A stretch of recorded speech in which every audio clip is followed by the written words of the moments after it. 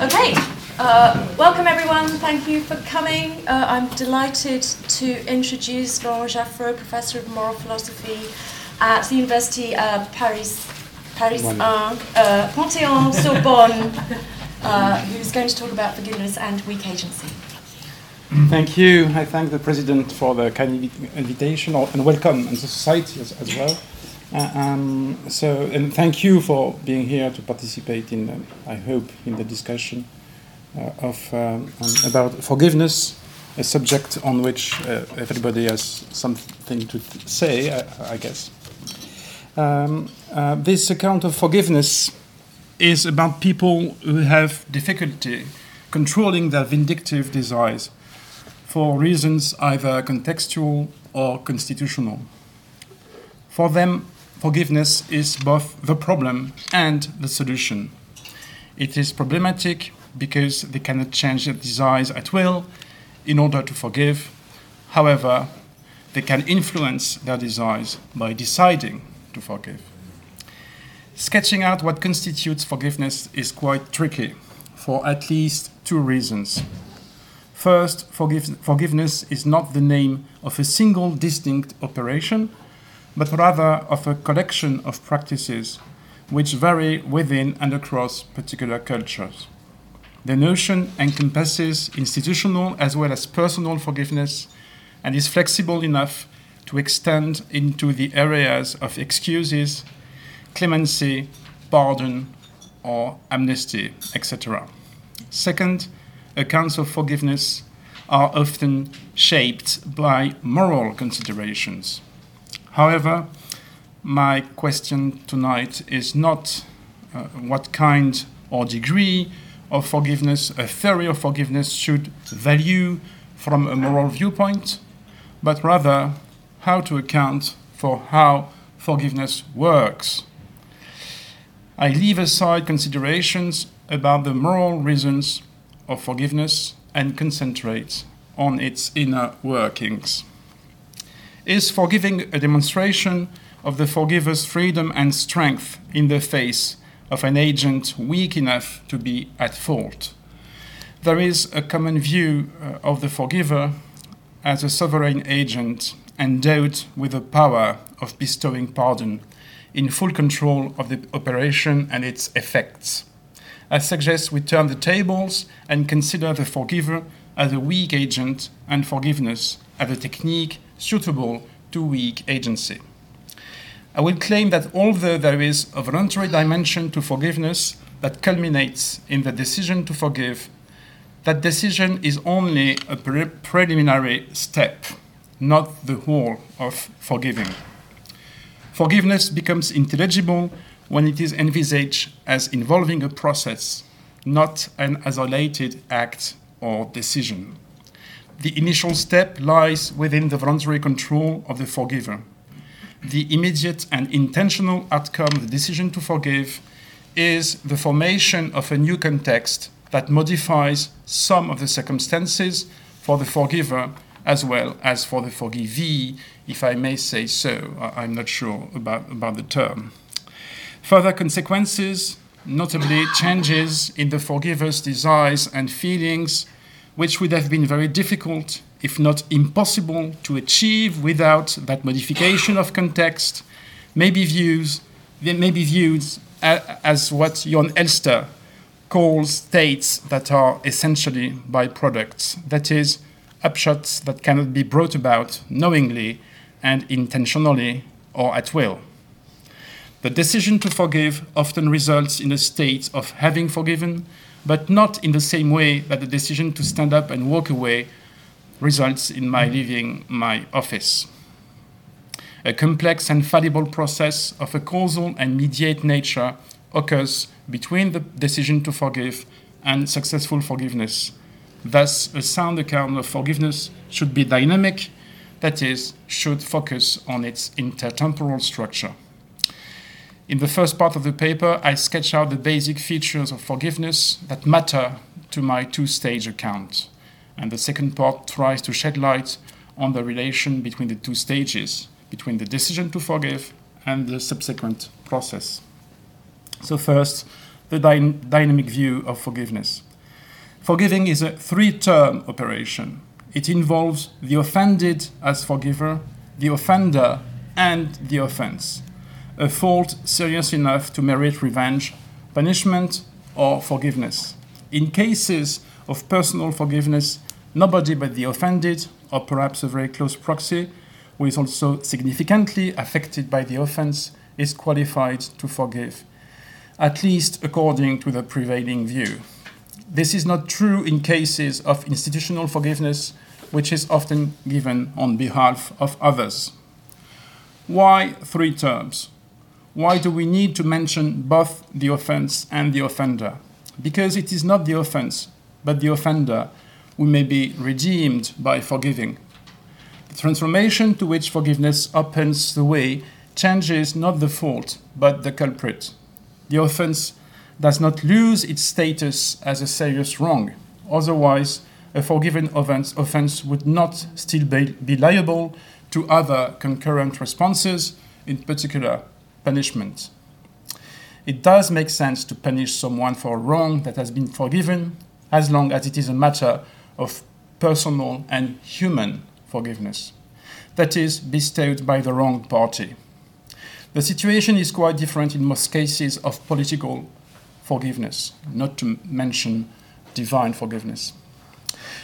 Political forgiveness, where claimants expect from the institution something distinct from personal revenge. Instead of trying themselves to get even with offenders, they ask a third party to punish, so that institutional forgiveness would consist in renouncing, diminishing, or suspending punishment. In a legal system where punishment is sharply distinguished from revenge, institutional forgiveness involves managing punishment, adjusting penalties.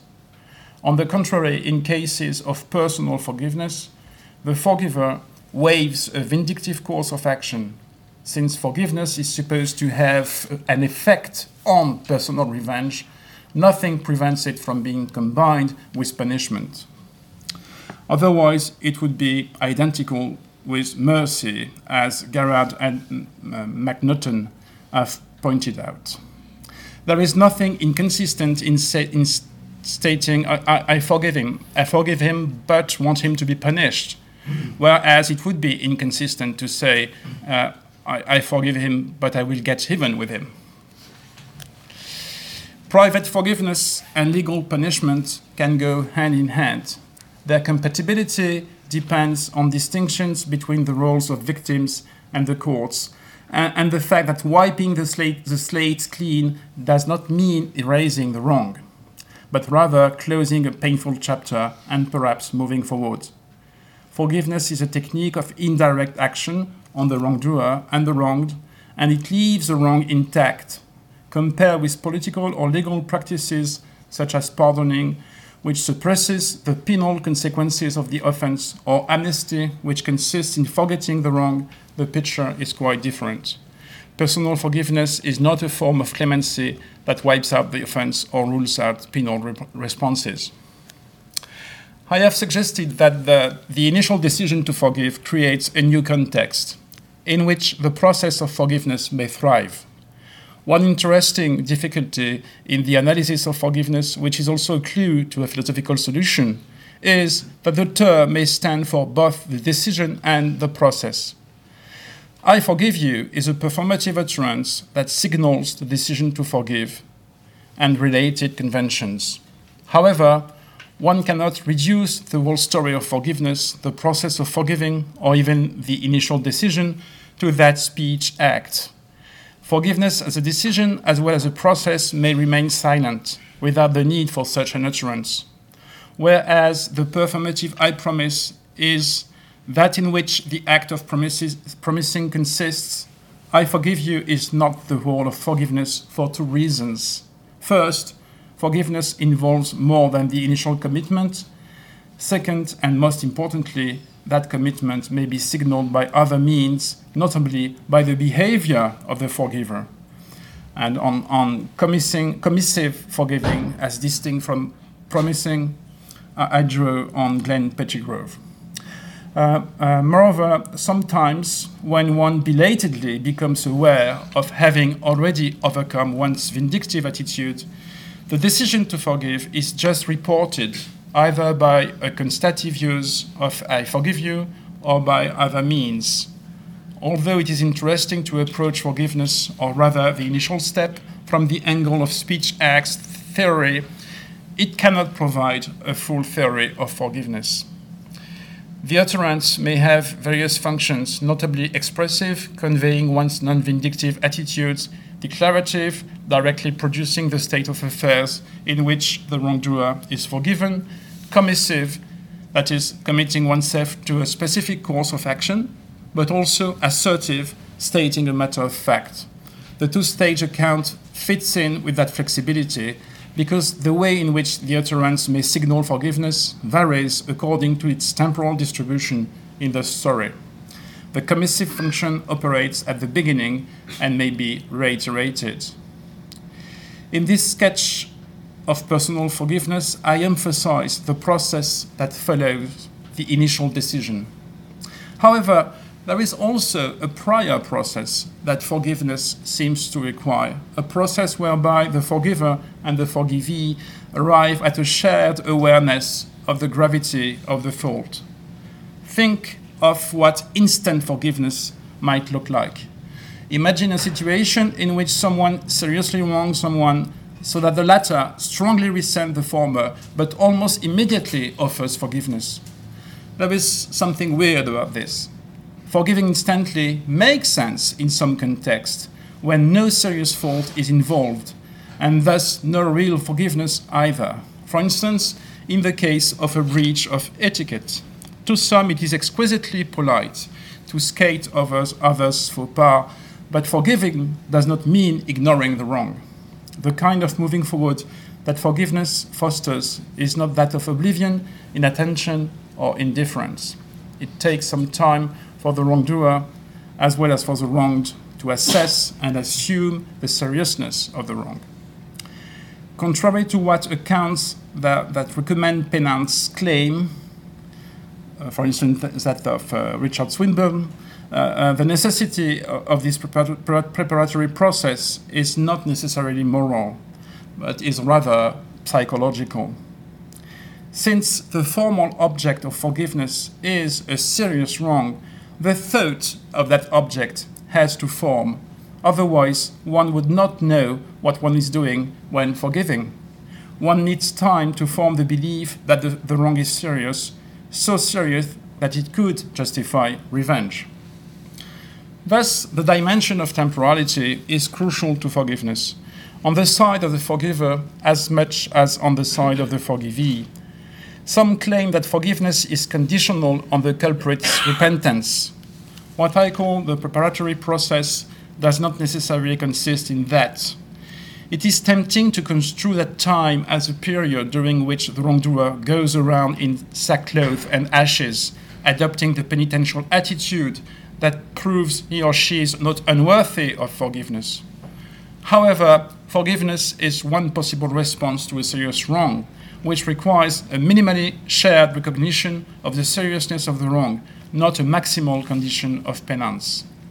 That preliminary period of time, although it may result in the wrongdoers repenting, is given to both parties so that they may arrive at a meaningful comprehension of the fault, without which forgiving and being forgiven would lack sense and motivation. Time is required to take measure of the seriousness of the wrong. This is a normative point indeed, but an epistemic, not moral one. One commonly accepted justification of declining to forgive is that it would be premature.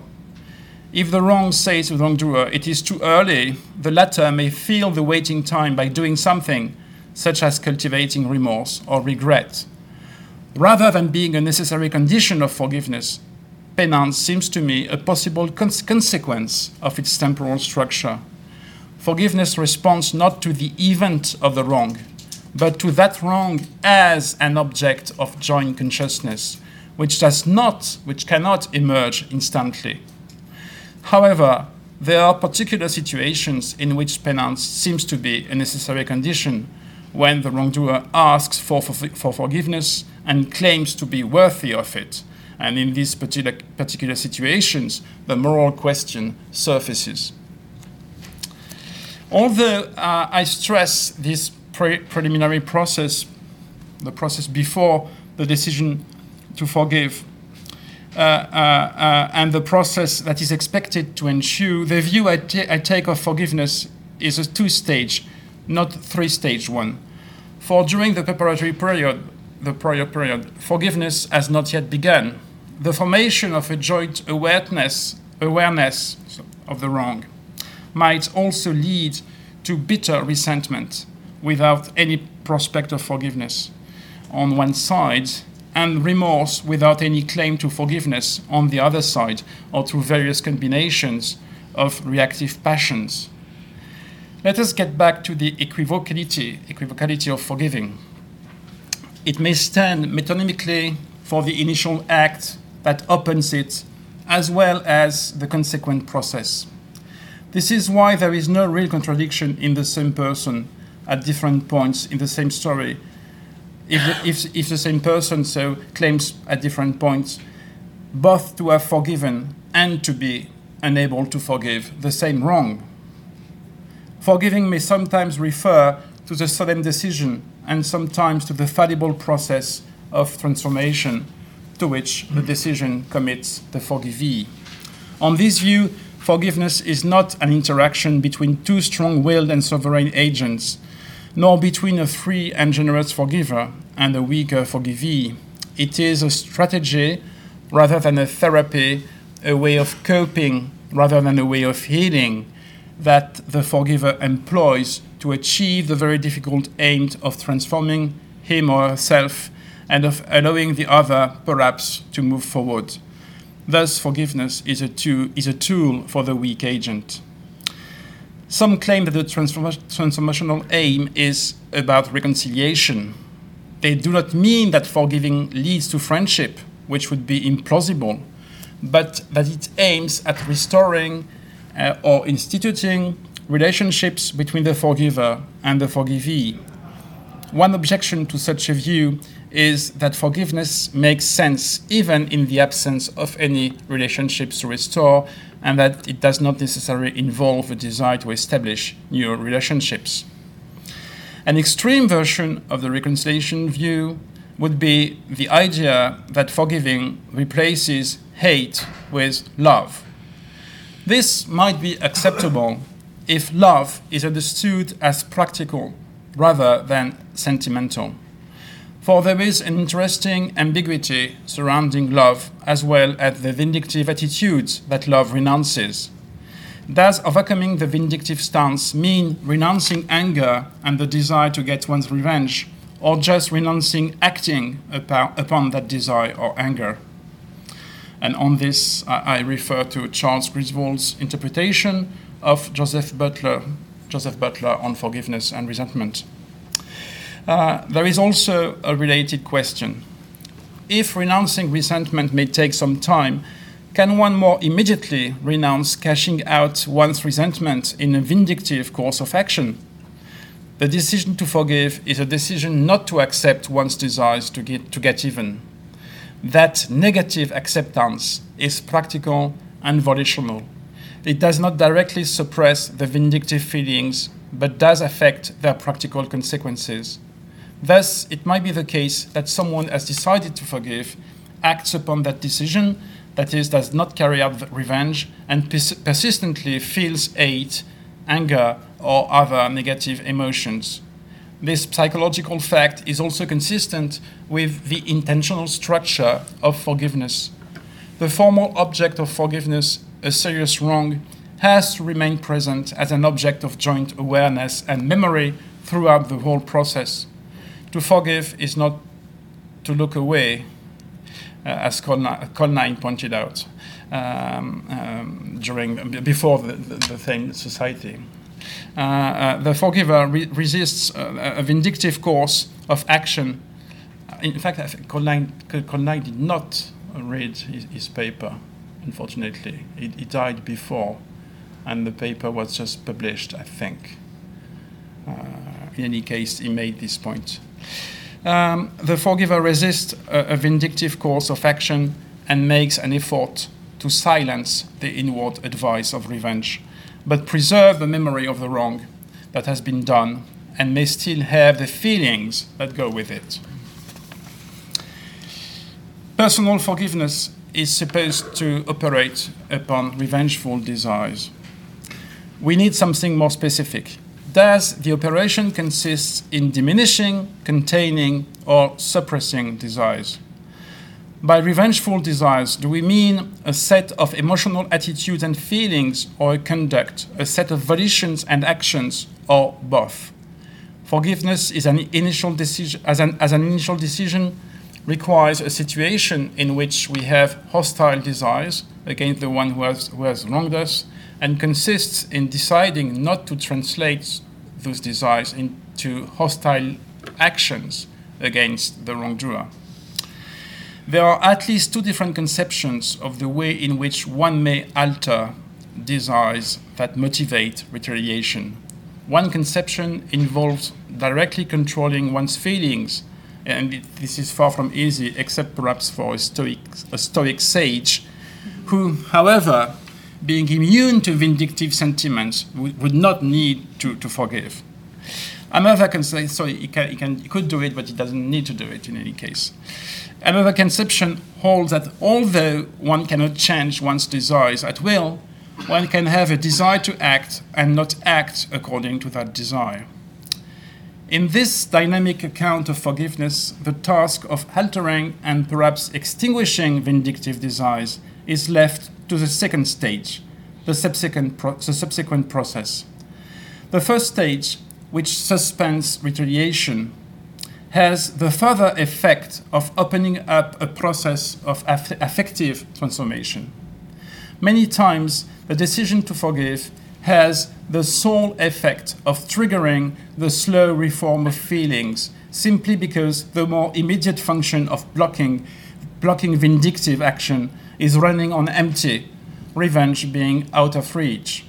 By deciding to forgive, one creates a significantly different context, one in which one's attitudes and feelings are more likely to evolve. Many philosophers agree that forgiveness is a matter of overcoming one's hostile feelings. One advantage of this two-stage account is that it explains how forgiveness can perform that task.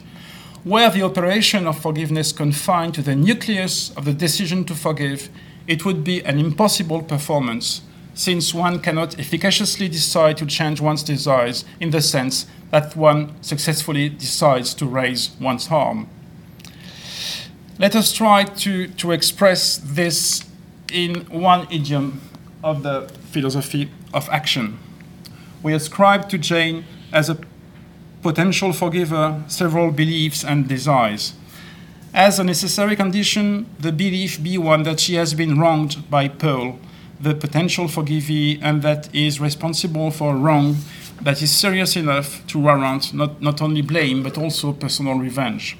This is a belief that the decision to forgive and the subsequent process leave intact, as Lucy Allais has stressed, contrary to what happens in cases of amnesty in which the wrong is eventually forgotten. Second, as a necessary condition, the desire D1 to retaliate and get revenge, or at least feelings of anger and resentment. And this desire, or rather this set of somber affects and hostile motivations, is the material on which forgiveness operates and cannot be controlled at will directly, but only in an oblique way. This implies that someone exempt from D1 would not need to forgive. Of course, there are cases in which what we call forgiveness consists in just looking away and moving forward in the absence of D1. And this so-called forgiveness is oblivion, not memory of the wrong. Although the constellation of forgiveness is flexible enough to include many forms and degrees, this is closer to amnesty. Third, as a necessary condition, the desire D2 to avoid the consequences of acting under the influence of D1, and possibly the desire to overcome the feelings that accompany D1. or the desire of having desires other than D1, and being the kind of person who does not take revenge, and possibly other desires akin to practical love, such as giving Paul a second chance, etc.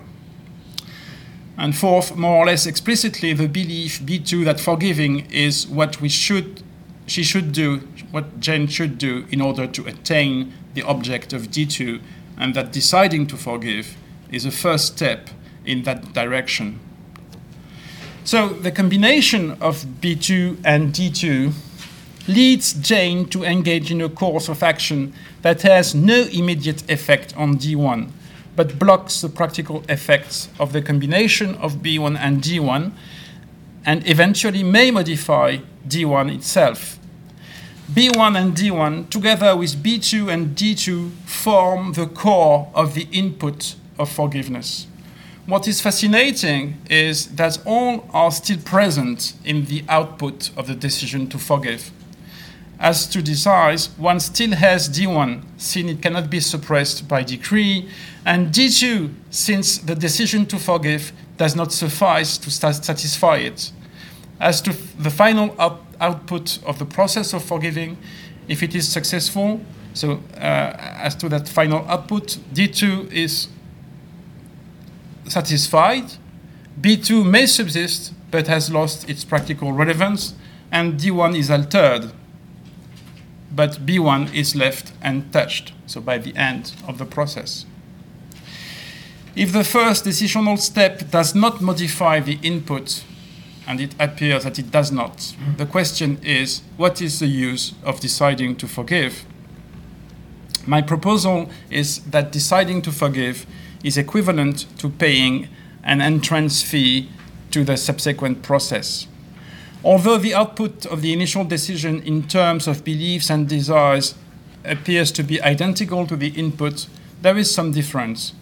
B2 and D2 have exerted authority upon B1 and D1, so that the former are validated and the latter rejected as principles of action.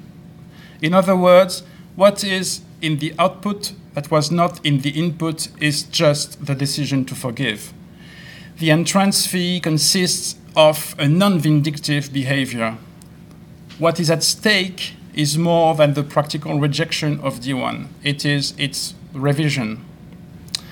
There are a variety of more or less successful outcomes, from blocking the consequences of D1 to diminishing or even abandoning it. What is particular about the practice of forgiveness is its aim of changing one of the psychological states at its motivational core, that is D1. To forgive is not to change one's desires or beliefs, at least not initially, nor to acquire new ones, at least not immediately. It is more akin to a pre-commitment, that is, a way of influencing one's future conduct, possibly against one's desires.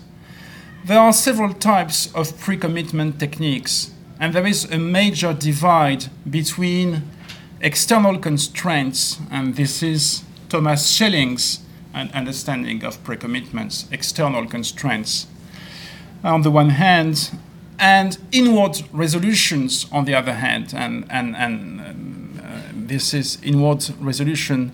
This is that to which George Ainsley gave much importance. Obviously, forgiveness as a pre-commitment belongs to the latter. It is a resolution. The efficiency of internal resolutions or personal rules is a controversial issue, but I think that the case of forgiveness pleads in favor of the thesis that with some luck they may be efficient. One objection to the view that the decision to forgive is a pre-commitment, analogous to the payment of an entrance fee, is that there are cases of forgiveness, even successful ones, in situations where the decision to forgive is absent. My first answer is that the flexibility of the notion of forgiveness allows for forms in which the decision to forgive does not intervene, as well as forms in which the decision plays a major role in producing favorable circumstances. I do not claim to give a comprehensive account of all forms of forgiveness. However, I propose that there is merely a difference in degree between the decision to forgive and the implicit acceptance of the premise that one should not take revenge. Forgiveness may have its origin in an implicit and unconscious stance as well as in a solemn decision. However, it is doubtful that an implicit choice can be referred to as a pre-commitment in the specific form of a resolution.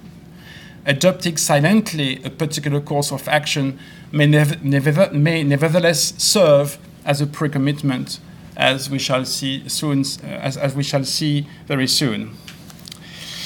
An important qualification: the decision to forgive does not play only the role of a pre-commitment, because it also functions to communicate with the forgivee. A dynamic account should not underestimate the expressive dimension and the normative relations between the two parties. Specifically, on this view, the influence of the declaration on the forgivee is more direct than on the forgiver's own further transformation. The former is informed of the latter's commitment to forgive, which makes a difference and can react to that. However, the commitment does not give the forgivee an enforceable right to forgiveness, nor does the communicative element suppose the existence of a community of which both would be members living together on good terms. It remains that without the communicative element, which is conveyed either by speech acts or by discernible behavior, forgiveness would amount to a technique of self-management and would thus lose its relational dimension. As I say elsewhere in the paper, forgiveness may be described as a social act of the mind, to borrow that expression, social act of the mind, from Thomas Reid's essay on the active powers. And now I move on to my second point about the role and influence of the decision to forgive. Both the decision to forgive and the subsequent process may be described as consisting in renouncing revenge, but in different senses. The former, the decision, is a commitment not to act in compliance with one's persistent vindictive desires, whereas during the latter, the process, the desires are altered and may be eventually extinguished. This account thus combines a practical and emotional understanding of renouncing revenge, whereas traditional accounts urge us to choose one or the other. My proposal is that the relation between the two stages is indirect. The decision to forgive does not directly cause the process of forgiveness. It creates circumstances that, along with some luck and other circumstances on the wrongdoer's side, may cause a transformation of feelings. What is new in this set of circumstances does not simply result from the decision to forgive, but also depends on favorable factors, such as the wrongdoer's attitude or other changes in the story or environment of the wronged, notably the removal of obstacles to any change of posture. For instance, the belief that one is an object of scorn would be a very serious obstacle. And all factors that may be summarized as luck, all those factors matter a lot. The process of forgiveness is encouraged by circumstances that are not wholly created by the decision. However, forgiveness is not a blindfolded adventure. It is a paradigmatic social practice, or a quasi-institution, in which roles are predefined. The forgiver draws on common knowledge about what kind of things might happen and what course of conduct is expected when one commits to forgive, although there is nothing automatic about this. Forgivers know where they are going, although they are never sure of getting there. to decide to forgive is quite different in every respect from deciding to Brexit. The requirements of forgiveness may be presented in terms of the conditions necessary for forgiveness to occur. First, on the forgiver's side, a necessary but not sufficient condition is the commitment to forgive, either as a performative or as a practical acceptance of a non-vindictive line of conduct. And this disjunctive necessary condition is not a sufficient condition because the process of forgiveness depends on other factors. On the forgiver's side, there are no sufficient conditions, otherwise the wrongdoer would have a right to be forgiven. Once some conditions are fulfilled, which does not fit in with the common understanding of forgiveness, but there is at least one necessary condition, that of considering the gravity of the wrong, which may consist in repentance or other attitudes. All these necessary but insufficient conditions, including luck and other necessary conditions, constitute as a whole an unnecessary and sufficient condition of forgiveness, to draw on John Mackey's notorious analysis of the historian's use of cause in terms of an insufficient but necessary part of a condition which is itself unnecessary but sufficient for the result. The whole set of causes is unnecessary because the final effect, namely the end state of forgiveness, might be produced by other sufficient sets of causes, such as love, divine intervention, mercy, chronic indulgence, maybe the inability to hear what Geoffrey Murphy called the legitimate claim of vindictive passions, or even a depressed sense of deserving any wrong done to us, etc. Now, the question is whether the decision to forgive as one of the insufficient but necessary causal ingredients plays a special role, perhaps the main role, in bringing about the subsequent process and the final state. The question may sound bizarre.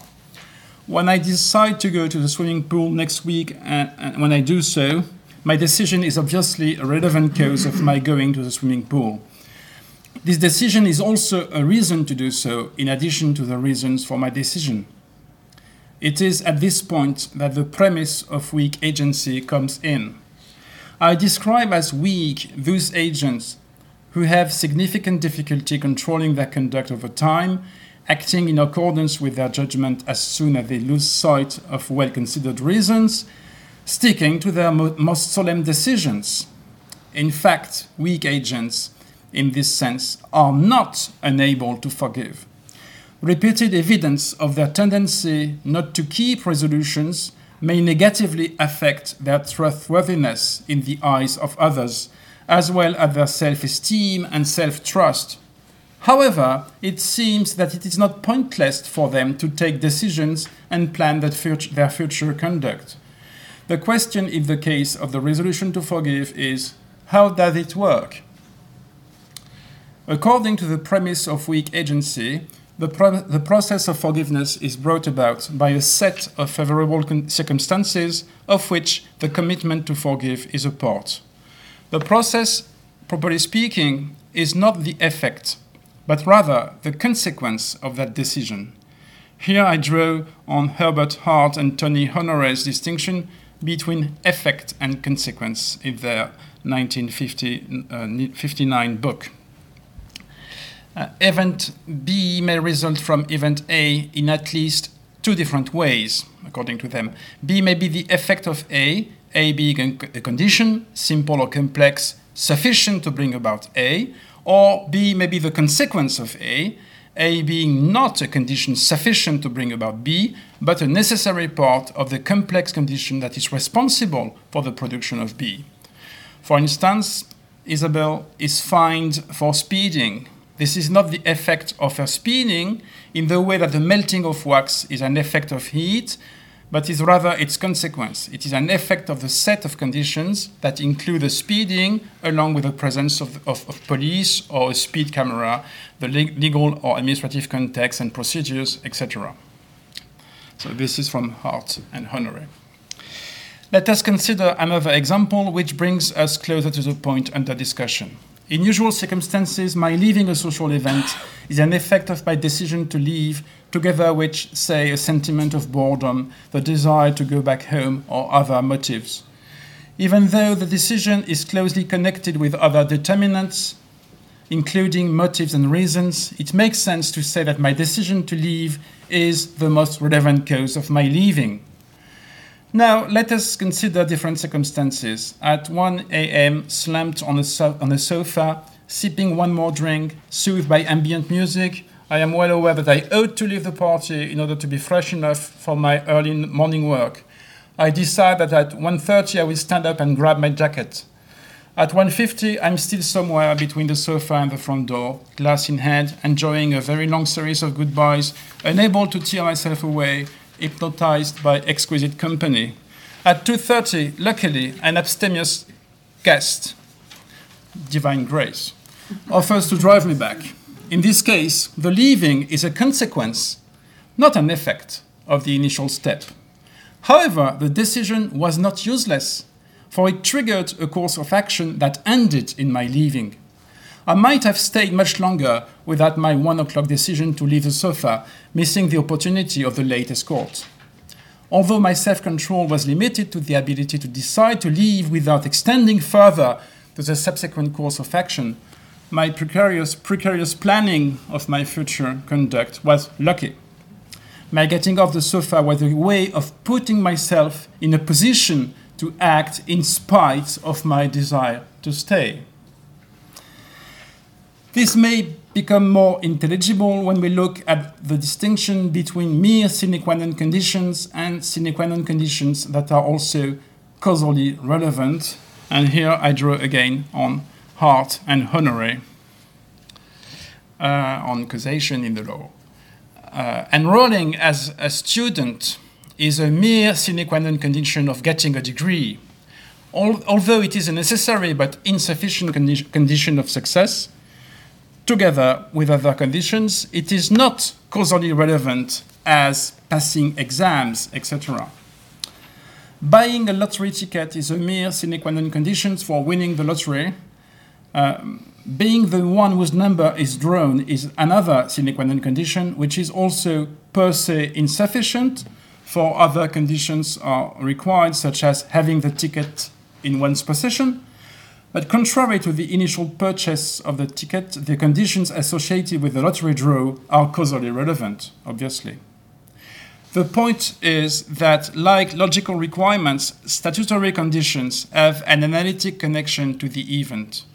The fact that unless one is enrolled, one cannot graduate, or that unless one is a participant, one cannot win the lottery, is similar to Hart and Honoré's example of causally irrelevant sine qua non conditions in producing harm or a crime. I quote from Hart and Honoré.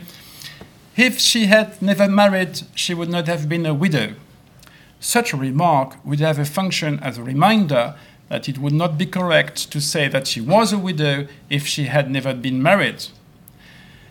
Plainly, this is a condition sine qua non, which it would be absurd to list among that infinite series of necessary conditions from which, according to modern juristic theory, we have to select the proximate cause.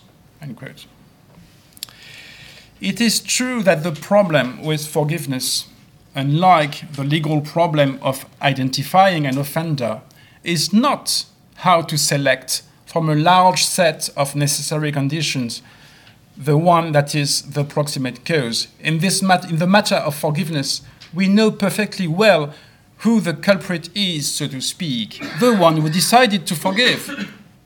In this context, as well as in legal context, especially criminal, the idea of relevant cause has a normative dimension and points to agential responsibility, here that of the forgiver.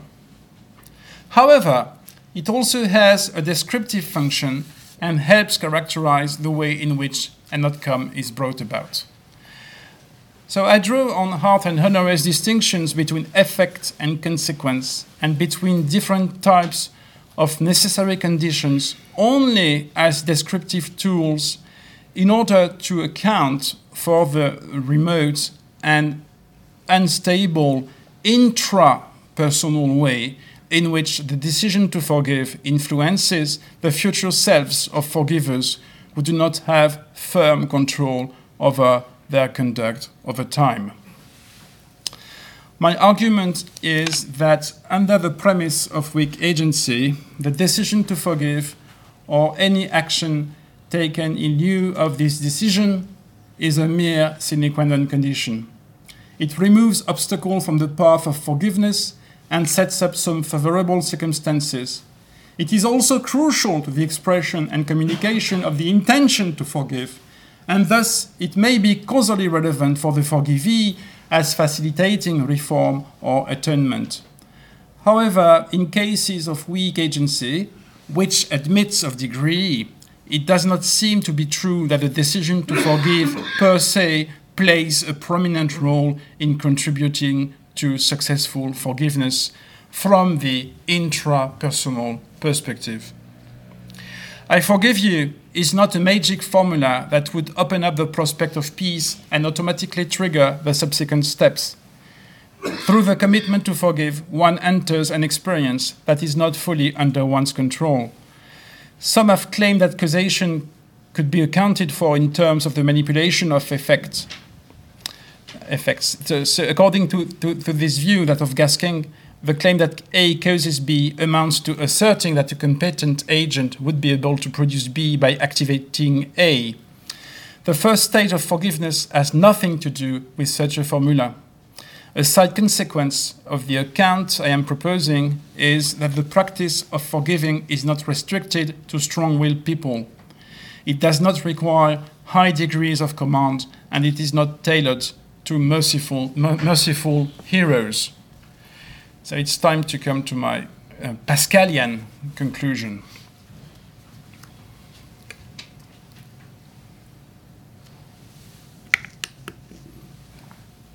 To sum up, the same operation serves as a kind of self-nudging by which one enrolls in the experience of forgiveness, becomes a forgiver, and as a means of communicating with the wrongdoer. A decision to forgive provides the wronged with an incentive and a further reason to forgive, and creates a prospect of forgiveness for the wrongdoer. For non-weak agents, if they exist, the decision to forgive is the most relevant cause of successful forgiveness. It creates a normative expectation to which they respond, and it is the main reason why their attitudes and behavior toward the culprit change. For weak agents who have difficulty behaving in line with their important evaluations over time, the decision to forgive, although not as efficient, is not useless. It is a way of getting a foot in the door. In Blaise Pascal's account of the wager, the libertine, like everyone, desires happiness and is convinced by the apologist that betting that God exists, that is, deciding to live on the premise that God exists, is instrumental to happiness. The acquisition of faith is not an effect of the bet, but its possible consequence in Hart's and Honoré's sense, since it involves other factors, mainly God's grace as the relevant cause. Faith cannot be obtained at will, nor be directly brought about by human means, and this is true not only of the libertine, but of all human agents, who in Pascal's view are constitutionally weak. Thus, the wager, which may consist in an implicit practical commitment to a Christian way of life, as well as in an explicit decision, plays the qualifying role of an entrance fee, which, however, does not buy faith. The dynamic view of forgiveness I propose draws on similar principles as Pascal's wager, although the former, contrary to Pascal's wager, is about how to change one's desires, not one's beliefs. The wager is a useful technique for the libertine, not for the faithful. Likewise, people who need to forgive are those that are resentful, not those that who are merciful. In both cases, there is an outcome that is out of direct reach, that is, faith or successful forgiveness. And the decision to behave as a Christian or to forgive, which is nothing more than a technique for putting oneself in a different context, one from which the outcome may be achieved. In both cases, weak agents develop dispositions that do not fit into Aristotle's account of the robust virtues of the spoudios, the moral gentleman, and better correspond to his understanding, to Aristotle's understanding of good habits at the very early stage of development, as suggested by Jon Elster. One important difference with the case of forgiveness is that the wager is inevitable and is an ongoing commitment. According to Pascal, everybody, even the faithful, lives on either of these premises, that God exists or that God does not exist. Forgiveness, by contrast, responds to the event of particular wrongs, not to the human condition in general. A connection between forgiveness and the wager may be made at another level too. It is not only that forgiveness shares some important psychological feature with the wager, but also that it may be integrated materially as an ingredient of a higher order wager. To some who share with Thomas Reid the consciousness of the frailty of human nature and the sense of having themselves, quote, I'm quoting Reid, often stood in need of forgiveness. Being able to forgive is also a way of becoming someone who could be forgiven by God, Matthew 6:15, or by others.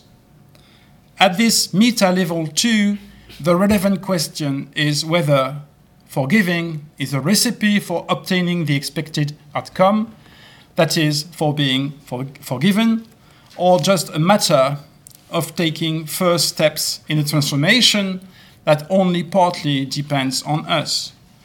Thus, theological controversies about grace and the mundane analysis of the dynamic of forgiveness shed light on one another. Thank you.